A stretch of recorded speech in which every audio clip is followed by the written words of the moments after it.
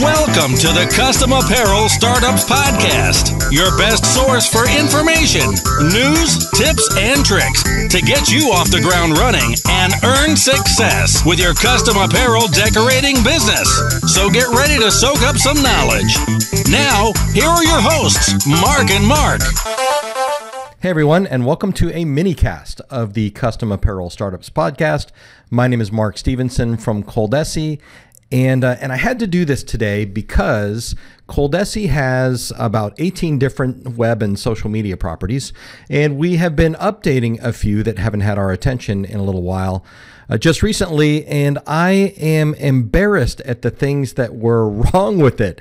The broken links, the missing articles, the things that I just had assumed that everything that we do had, everything that we do does not have. So I thought that if that's the situation for me and the team here at Coldesi and Coleman & Company, that it might just be affecting you as well.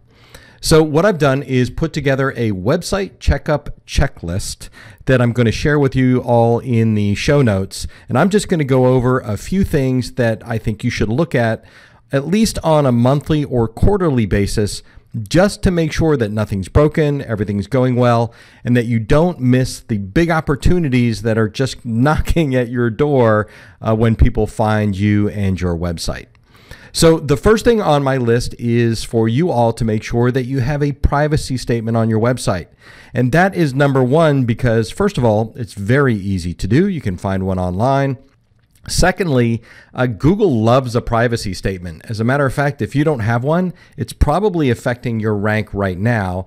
And when you sign up for additional services, they'll often require a link to your website privacy statement as well. So if you don't have a privacy statement, now is the time to correct that. And if you do, there should be a link down, usually in the footer of your website. If you've got a canned website or something off the shelf, if you've had a vendor make one for you, you should really look at and read your privacy statement because there's a lot of default language that makes their way into those that may or may not be appropriate for your business. The next thing to make sure of seems kind of obvious, but just make sure all of your contact information is correct.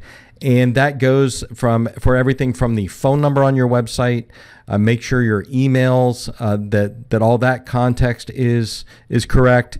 Check your address if you have a physical address on your website. You definitely want to make sure that even the smallest detail is correct. And don't assume anything. I found at least one place where we had a completely unknown phone number on the footer of our website. Or actually, shout out to Anna. She's the one that found that one. The next thing is to go through your product descriptions. Now, this is something that Coldesi has to do on a regular basis because while our product names might stay the same, like the Avance 1501C or the DTG M2, and those product numbers will be the same. The same applies to Coleman & Company's e-commerce products. Those product descriptions can change over the time. For example, last year, the M2 started shipping with wet capping. And that's an important but minor change that needs to be updated in the descriptions. Now, for you, it could be that you've been relying on a piece of apparel from Sanmar that's had a change in description. Or you could have a favorite design that's gotten bigger or smaller, or the price has changed over time. So you should definitely take a look at your product descriptions. And this is also a good time to reflect on the fact that a product description is an SEO opportunity.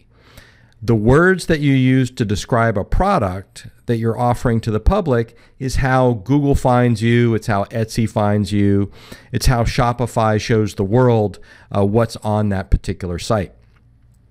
So you want to make sure that you have an actual product description and not just the size and the material of the shirts or the products that you're selling. So for example, a Sanmar polo description might be that it is 4 ounces, it has a collar, it has 2 buttons, it comes in these colors. Where a more sales-oriented product description would be, here is a polo shirt that we can customize, here's the size, here's the weight, but what you really want to know is that it washes incredibly well, it is great for restaurant uniforms, and perfect for custom embroidery. So those are all keywords that might help people find your product. The next thing to look at is to make sure your ordering information is up to date. Vitally important. If someone goes to your website and you accept orders on your site, you want to make sure that all of the terms and conditions there, the turnaround times that you promise, the shipping that you indicate, that all that stuff is still true. You want to test your contact form. This is one thing that I learned the hard way several years ago, because if you are not testing your contact form, then you literally don't know what you're missing. When I first started with Coleman & Company 5 or 6 years ago, we had a contact form on the website that was broken for several weeks before anybody noticed that leads were not coming in. So make sure that your contact form works by testing it yourself. You should also check your phone message. There are times, certainly, when I've gone on vacation and forgotten to change my phone message until someone leaves me a message telling me to correct my phone message. So that is a regular, maybe not necessarily a website thing, but it's the same kind of thing, making sure that the way you communicate with your potential customers and your customers is correct and up to date. I hope you're using some kind of an auto-response email for orders and contact inquiries. And that would be if someone fills out a contact form or tries to chat on your website, that just like a phone message, they get an automatic response to that inquiry. So if you fill out your own contact form, you should get some kind of an email automatically. You should read through that email completely and make sure that it says what you want it to say, that it's encouraging, that it's grateful for the contact, and that it's not just full of things that you can't do, or restrictions on graphics or instructions on how to submit an order and what will happen if you do it wrong. You want to make sure that the auto response is something positive to encourage an order. You also want to check for out of stock or discontinued items, especially if you are relying on an embed from a company like Sanmar or Alpha Broder, or if you're ordering specific items over a long period of time. If they are discontinued, you may not have caught that email, so you definitely want to check at least on a monthly basis. Now, if you're like us, we have lots of downloads on our website, which include product literature and things like that. You may have the same. You want to make sure all of your download links work. And then you want to go through the laborious task of checking every page on mobile and how it displays. We just caught one today where we had a complete article that we were about to publish, and it looked great everywhere except the header graphic wasn't sized properly for mobile. It was a good catch, and it will improve our customers' experience. Since well over half of the people in the universe are going to see your site on mobile, that's definitely something you want to tick the box on. And then lastly, look across the top of your website and make sure all those menu links are working, that when you click on home and when you click on products and when you click on return policy, whatever those links are, you just want to make sure that those are working.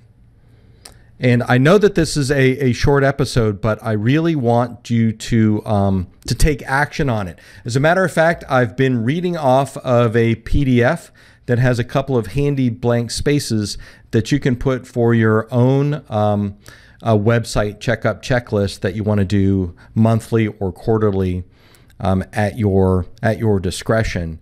But these things are all really important, and I think that if you go through this on a regular basis, you will have a better business for it. So download the PDF in the show notes, print it out, stick it up on your corkboard or tape it to your desk so you'll know you won't miss anything in the future that might keep somebody from placing an order. All right, that is our little mini cast for the Custom Apparel Startups podcast. It was website checkup checklist. This has been Mark Stevenson from Coldesi. I hope you guys have a good business.